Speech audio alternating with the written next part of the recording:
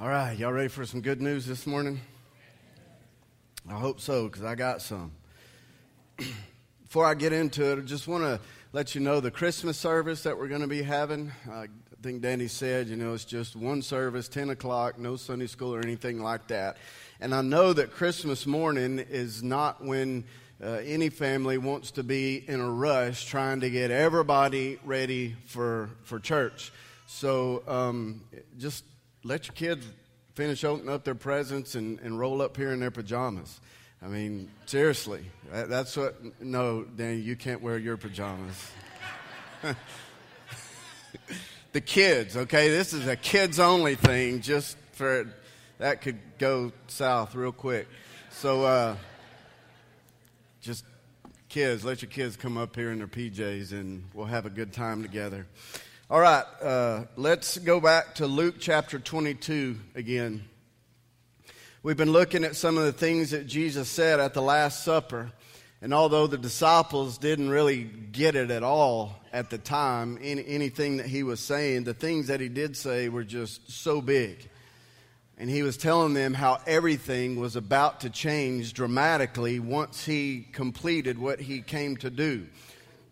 Last week we looked at what he meant when he took the wine and said, "This cup is the new covenant in my blood." And I mean, just that right there is so much incredible truth and meaning in that one simple sentence. Today we're going to look at some of the other things he said and also look at another loaded sentence, as in loaded with incredible meaning for us. So Luke chapter 22, we're going to start in verse 24. So let's all stand together as we receive the word of the Lord. Luke 22:24, "And there arose also a dispute among them as to which one of them was regarded to be the greatest. And he said to them, The kings of the Gentiles lord it over them, and those who have authority over them are called benefactors. But it is not this way with you, but the one who is greatest among you will become like the youngest, and the leader like the servant. For who is greater, the one who reclines at the table or the one who serves? Is it not the one who reclines at the table? But I am among you as the one who serves. You are those who have stood by me in my trials, and just as my Father has granted me a kingdom, I grant you that you may eat and drink at my table in my kingdom, and you will sit on thrones judging the 12 tribes of Israel. Simon, Simon, behold, Satan has demanded permission to sift you like wheat, but I have prayed for you that your faith may not fail. And you, when once you have turned again, strengthen your brothers." Let's pray. God, we are so grateful for your word and, Lord, the truth and all the good things that are contained in this. And Holy Spirit, I pray that you would open our eyes to see it. God, that we would be changed and transformed and have our minds renewed by who you are and what you have done. Jesus, let us see you. God, let us see you in ways that some of us never have before and just be completely changed by that. Lord, more than anything else, I just want you to be glorified. In your name we pray. Amen.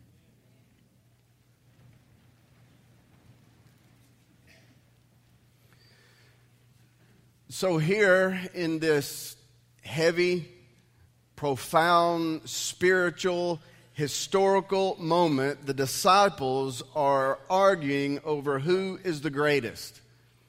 And so it's no wonder they didn't really understand the things that Jesus was saying, because for one thing, they were too preoccupied with their own self-centered agenda. And I mean, for them to be doing this at a time like this, I mean, while they were observing the Passover meal, the holiest of celebrations and observances as a Jew, and then to be doing it with the one that the Passover was ultimately all about. I mean, it seems pretty childish of them to be doing this, doesn't it? And so, I mean, in that we know now that Jesus can relate to some of the things that we as parents have to put up with our kids at times. I mean, how many of you have had times where you've got the whole family sitting around the dinner table, and maybe you're all holding hands, and it's this spiritual family bonding moment, and you're saying the prayer, and before you can even finish saying amen, one of them's going, "She had her eyes open the whole time." And of course, then the other one will answer back, oh yeah, well, how do you know? That means you had to have your eyes open. And so it's this who's better, who's greater kind of competition going there. And you're thinking, really, y'all? Come on. That's what I think of when I read about the disciples bickering over who is the greatest at the Passover meal. But what I really find interesting is that Jesus doesn't scold them for this. He doesn't go, really, guys, come on, don't you understand what's happening right here? I mean, he even seems to respond in a way that makes it seem like it's no big deal that they were talking about something like this. And I believe the reason why goes back to something that we talked about the first week of that series on shame. If you remember, I was talking about how in nearly every other culture of the world, they operate and relate to one another more on a shame and honor dynamic. Whereas here in our Western culture, we operate more on a guilt-forgiveness dynamic with one another. And the reason for that is because most other cultures in the world are centered around the group, the tribe, the community. But here we focus more on the individual. And it's this shame-honor dynamic that has everything to do with what the disciples were arguing about. Honor is a big deal in Middle Eastern cultures. Honor was the highest value that one could achieve. And so Jesus didn't scold them for talking about this because it was common within that culture to be concerned about honor. But what he did do was tell them how honor is gained in his kingdom. He says that in order to receive great honor, you have to become the greatest servant, which completely upends the way that they had been conditioned to think of how honor is gained. In that culture, servants were the ones who had the least amount of honor, and those who were being served were looked at as having the greatest honor. And that's what Jesus was referencing in verse 27 when he asked him, for which one is greater, the one who reclines at the table or the one who serves? Is it not the one who reclines at the table? And of course, the disciples would have answered, yes. The one who's at the table is the one with the most honor. But Jesus was saying, yeah, that's the way things operate in the kingdom of this world. This worldly culture considers it a shameful thing to have to serve someone. But Jesus flips that completely upside down and says, but I am the one among you who serves. And so is he telling them that he was full of shame? Of course not. He was telling them that this is how honor is gained in his kingdom. The kingdom that they were just about to be a part of once he completed his mission. And this is one of the ways that he was saying that everything was about to change. He's saying there is about to be a revolution in the way that you've been used to living and the way that you've been used to relating to one another. And what he says next signifies a dramatic shift, a revolution that was about to happen in the way that we relate to God. Starting in verse 29 again.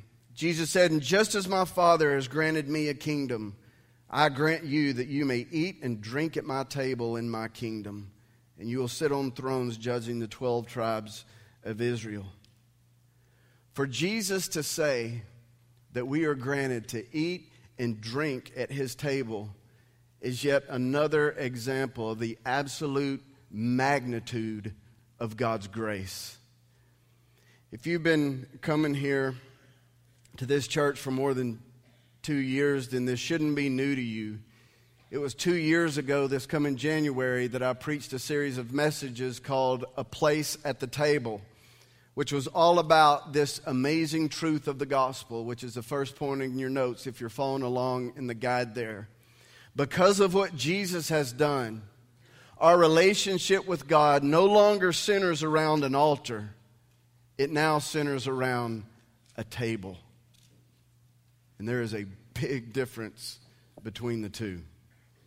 You see, under the old covenant, in order to remain in good standing with God, the people had to continuously offer a sacrifice of an animal on the altar at the temple. Back then, under the Old Covenant, the people's relationship with God was based on what they had to do, their obedience to following the rules of the law.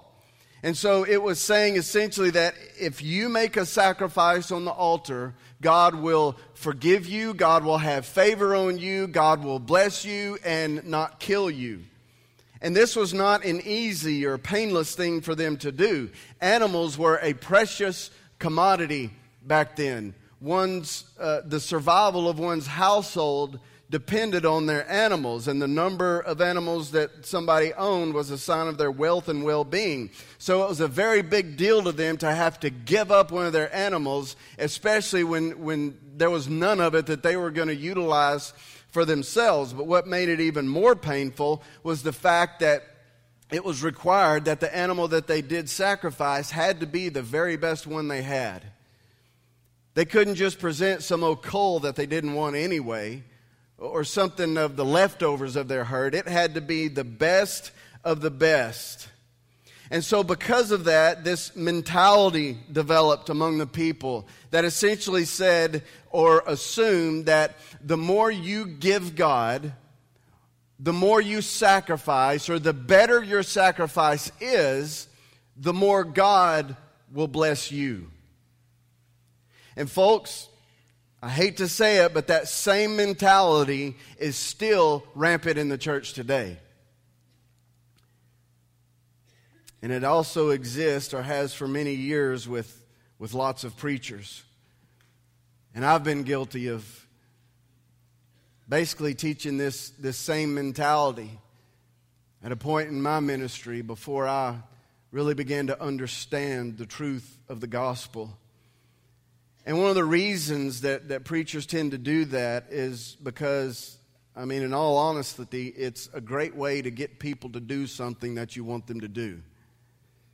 If a pastor wants people to give more money, volunteer more time, act better in their life, all he has to do is dangle the carrot of God's blessing out in front of them, or scare them into action with threats of God withholding anything back from them. And so they'll say things like, if you would just sacrifice more of your time, more of your money, more of your flesh, then God is going to bless you more. But if you refuse to come to the altar and give God something, then He is not going to give you anything in return. Now, I mentioned last week how I realized that as parents, or at least for me, I find myself tending to parent with more of a focus on making sure my kids change their behavior than their hearts being changed. Because the truth is, we can manage and control and punish their behavior all day long, but if their hearts aren't changed at the end of the day, then ultimately what good is a behavior change? The change in behavior will be very temporary at best, but if we can guide them into a heart change, then the behavior is just going to take care of itself. Now, that does not mean that we are just to ignore bad behavior. That's not what I'm saying at all. What I am saying is that our strategy and our goals need to have a different focus than strictly them making sure that they are acting right at all times. We need to be focusing on the heart change of our children, because that's God's focus in us. He's concerned about changing our hearts, knowing that our actions are just going to mirror that. And I believe that many pastors tend to have this same mentality when it comes to their church members. So many of them just put such an emphasis on behavior that the heart problems are never addressed and therefore never changed. And when behavior becomes the goal, then we will use any and all tactics in order to achieve that. And the most effective tactics are using things like guilt and shame and condemnation and fear. Those are great motivators to get people to act however you want them to. But what good is a change in behavior if there is no change in a person's affection, adoration, and awe of Christ? It'll ultimately get you nowhere. But I'm telling you, when you see Jesus for who He is and understand what He has done to the point where you begin to value Him above all else, you'll never feel the need to chase after another carrot that's been dangled out in front of you again. And all those other tactics won't even work on you anymore. You'll be immune to all the attempts to use guilt and shame and condemnation and fear. You won't feel like you have to do something for God so that He will do something for you in return, because you know that there is nothing more you can do to gain anything that you don't already have in Jesus. You won't have to be guilted into giving anything, whether it be your money or anything like that, or tempted to give in order to get more blessings, because you realize that giving is the blessing. And you begin to look for every opportunity to do it. You won't be manipulated into obedience in order to get a blessing from God, because you understand that obedience is the blessing. When you get a revelation of who Jesus is, everything that you do for Him suddenly becomes a want to instead of a have to. And here's the truth of the gospel. Everything that you might think that you need to do in order to gain God's blessing, His favor, His forgiveness, or whatever, has already been done for you. Everything that you might think that you have to do in order to get that, Jesus has already done for you. Listen, there is nothing that you can sacrifice on some metaphorical altar that will gain you anything that Jesus' sacrifice hasn't already purchased for you. He no longer deals with us at the altar. He deals with us at the table. The full and final sacrifice of Himself has eliminated the need for any more altars. Next point. The table is where we receive and enjoy everything that Jesus' sacrifice purchased for us. I mean, this goes completely against everything that a lot of us have been conditioned to believe.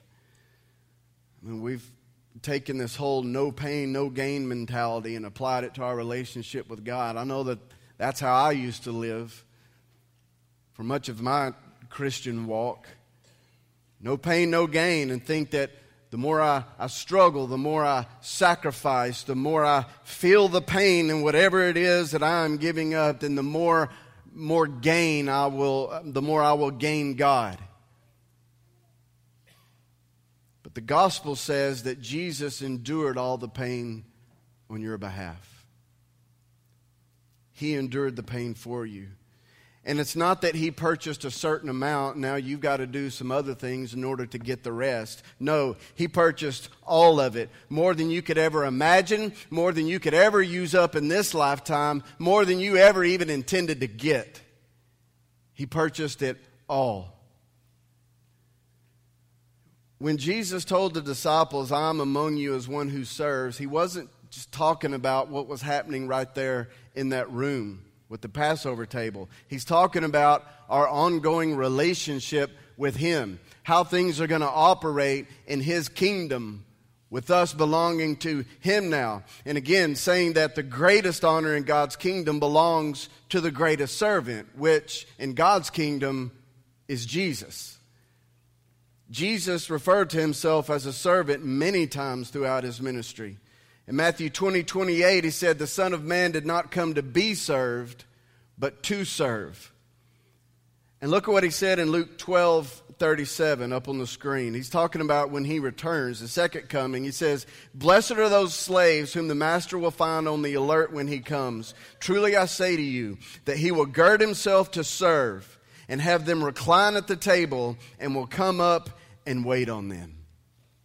He's talking about Himself.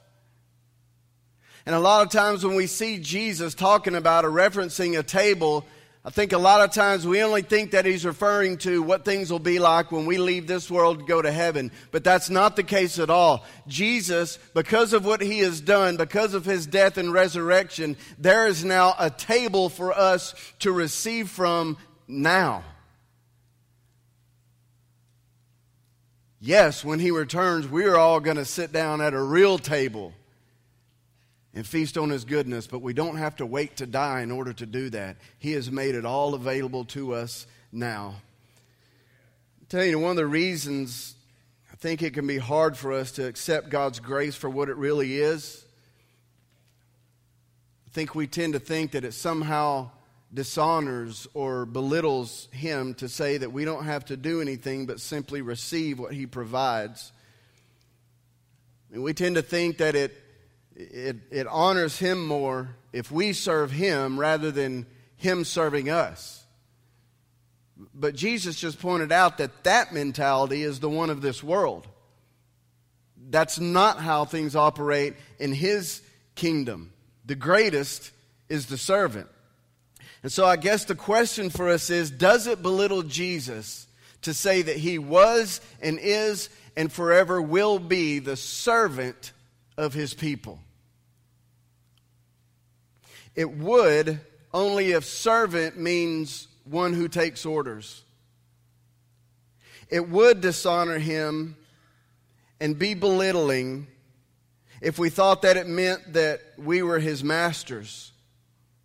But it does not belittle him to say that he is the one who can service us with what we need most. It does not dishonor him for us to say that he is the inexhaustible source of all that we need. And the more that we depend on his service, the more amazing his resources appear. Now, this whole mentality of, if I do this, God will do this, it causes us to want to try to buy things from God, buy blessings. And we try to buy these blessings with money that God doesn't recognize in his kingdom. We try to buy him off with sacrifices and commitment and service and promises and acts of goodness and obedience. But none of that will gain you anything that you don't already have in Jesus.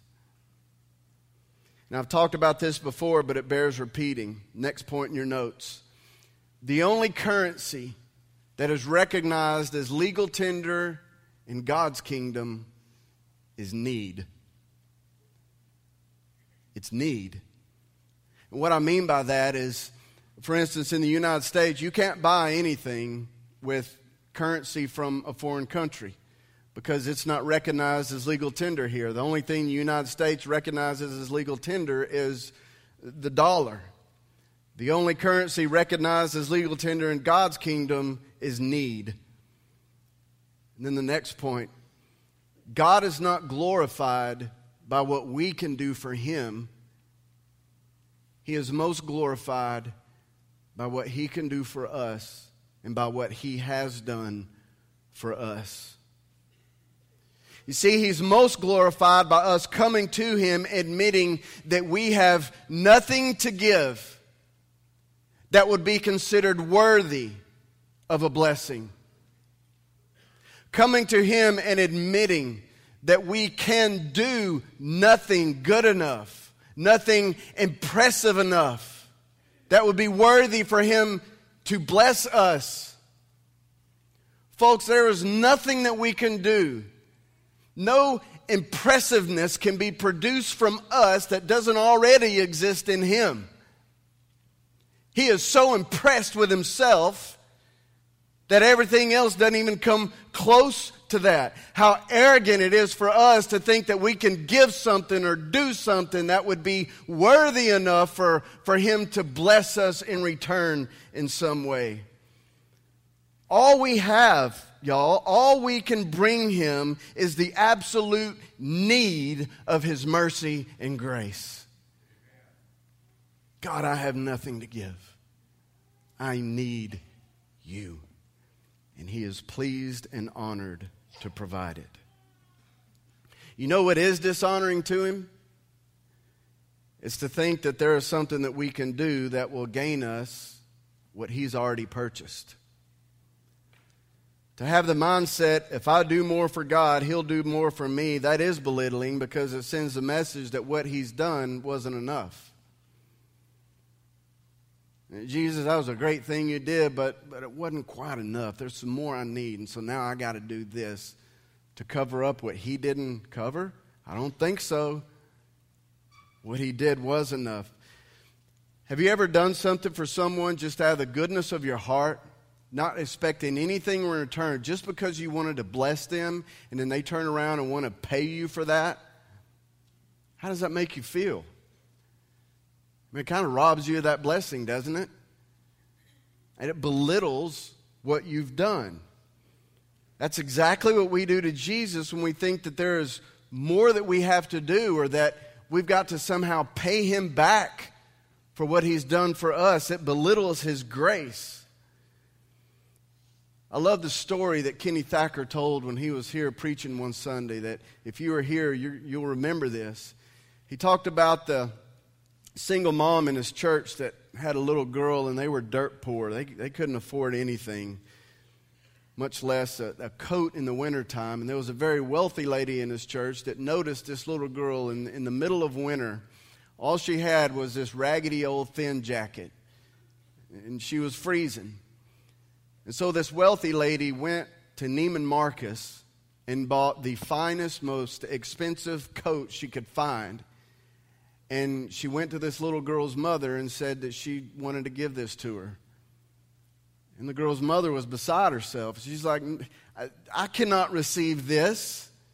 There's no way. I mean, this is too nice. This is too expensive. And then he was like, no, please, let me do this. I want to do this for your little girl. And she said, well, I've got to do something in return for you. I've got to pay you back somehow. I don't have the money, obviously, but I can clean your house or do something. I mean, she was belligerent about this. And the wealthy lady said, okay, here's how you can pay me back. If you could just let me see your daughter wear this coat, that's all the payment I need. That's the best way you can pay me back. Folks, that's what God wants from us. He simply wants to see us receive and enjoy everything that He purchased for us with His blood. Now, some are going to think, well, what about losing it? Begin wondering if there's any circumstance that we could find ourselves in where the table of His grace and goodness wouldn't be available for us to receive from. And the answer to that, I believe, is found in what Jesus says next to Peter. After telling the disciples that they're going to eat and drink at His table, He immediately turns to Peter and tells him that he's going to deny Jesus 3 times. Look at it, verse 31. Simon, Simon, behold, Satan has demanded permission to sift you like wheat. But I have prayed for you that your faith may not fail. And you, when once you have turned again, strengthen your brothers. Now, it seems like an odd place for Jesus to be saying this right here. It's like He's just going along here, and what He's saying, and it seems like He just shifts gears without even engaging the clutch. It's just this drastic shift. But I believe that Jesus was letting all of them know that there will never be a situation that we can find ourselves in where the table of His grace and His goodness will not be available to us.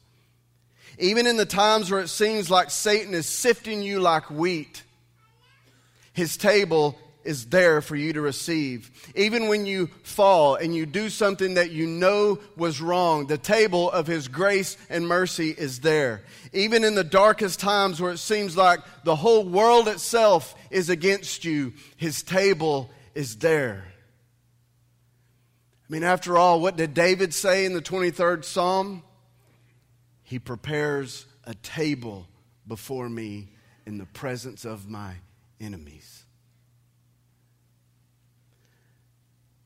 Jesus was saying, no matter where you go, no matter what you do, no matter what circumstance you find yourself in, as hard and as dark and as difficult as it may seem, the table of my grace and goodness is there for you to receive from, to feast on all that I've purchased for you. And Jesus wants to serve you at that table. When it comes to us being a servant, because I know some of you think, well, the Bible talks about us being a servant a lot too, doesn't it? It does. But the way Jesus wants us to be a servant is by serving one another. He wants us to dispense to others what we receive at his table. I mean, look at what he was saying here to Peter. He said, Peter, you're going to deny me. The table of my goodness is going to be available. You're going to see that. And when you receive from that, I want you to turn around and dispense it to your brothers. So Peter did deny Jesus. And in the depth of guilt and shame for what he had done, he saw the risen Jesus standing on the seashore. And he dove in the water and went to him. And Jesus had breakfast prepared. And he fed him. And then he asked him 3 times if he loved him, redeeming all 3 times that Peter denied him. And so even in the midst of Peter's guilt and shame and condemnation, Jesus showed him the table. And he let Peter feast of his goodness and grace. And Jesus said, now, go and strengthen your brothers. Go dispense to them what I have given you. He wants us to serve one another, but in order for us to do that, he doesn't have to twist our arm or dangle some carrot out in front of us. He knows that when we do come to his table, that we'll be so full of his goodness that we can't help but let it out. I mean, when you feast on his grace, it's got to come back out somehow to others. You're incapable of just keeping it in. Like Jeremiah said, it's like a fire in my bones that I cannot contain. It's got to come out either in the money you give or the words of blessing that you speak to someone or operating in your spiritual gift or whatever. And you see, it's because it's his grace. It is the grace of what God has done through his Son. That is what transforms and completely changes our heart. And when your heart is changed, your actions begin to mirror that. So my encouragement to you this morning is to pull up a chair at the table that Jesus has provided for you through the shedding of his blood. It'll change you forever. Let's pray.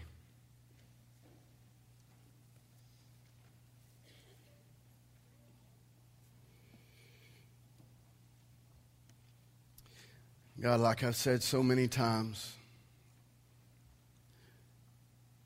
Lord, the news of what you have done, God, sometimes just seems too good to be true. Well, we admit that it is beyond us. It's beyond our own human capacity to figure it out, to understand it, to make sense of it, to be able to grasp it. So, Holy Spirit, again, I'm calling on you and saying, allow us to do that. Allow us to see Jesus for who he is. Allow us to see just how immense and how powerful your grace really is. God, I know there have been so many people who have just been living under this weight of performance. This weight of guilt, wondering if what they have done is enough for you to even like them, for you to even look their way and hear their prayer, much less send a blessing to them. Lord, I pray that that would all be removed this morning, God. And with an encounter that somebody has with your grace, knowing that there's nothing more that they can do, much less have to do, because you've already done it all for them. God, we don't deserve that, but it wouldn't be grace if we did.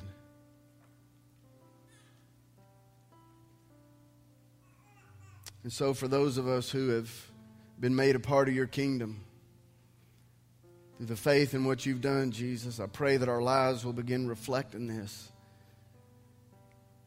That we don't have to grovel for the crumbs from your table, Lord. We can pull up a place as sons and daughters of the Father and feast on everything that you have provided for us. And Lord, I pray for anybody in here this morning who came in here not a part of your kingdom, because they've been trying to build their own kingdom, living according to the kingdom of this world. Lord, I pray that you, by your Holy Spirit, would show them the absolute futility in that, and that they would see their immense need for you, and they'd be transformed by your grace, Lord, that your grace and your kindness would lead them to complete repentance. Lord, may the things that we say, think, and do line up with the way that you say, that you think, and the way that you do things. That people may know that you are real, that you are alive and well, and you are powerful. And there is a kingdom not of this world that we get the privilege of belonging to. Holy Spirit, I know you're not done this morning. I know that there's more that you yet want to do in somebody's life, and so I'm asking you to do that.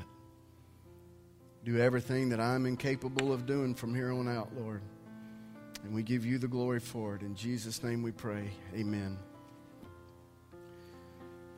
As we close in worship, it's going to be a time of ministry that I want to encourage you to take advantage of. That if God is speaking to you directly through something in this, and you need to tell somebody about it, tell them. Whether it be your neighbor right there in your pew or the leaders that'll be of the church that'll be down here on the front rows. So if you want them to pray for you, but also take advantage of it as a time for us to serve one another.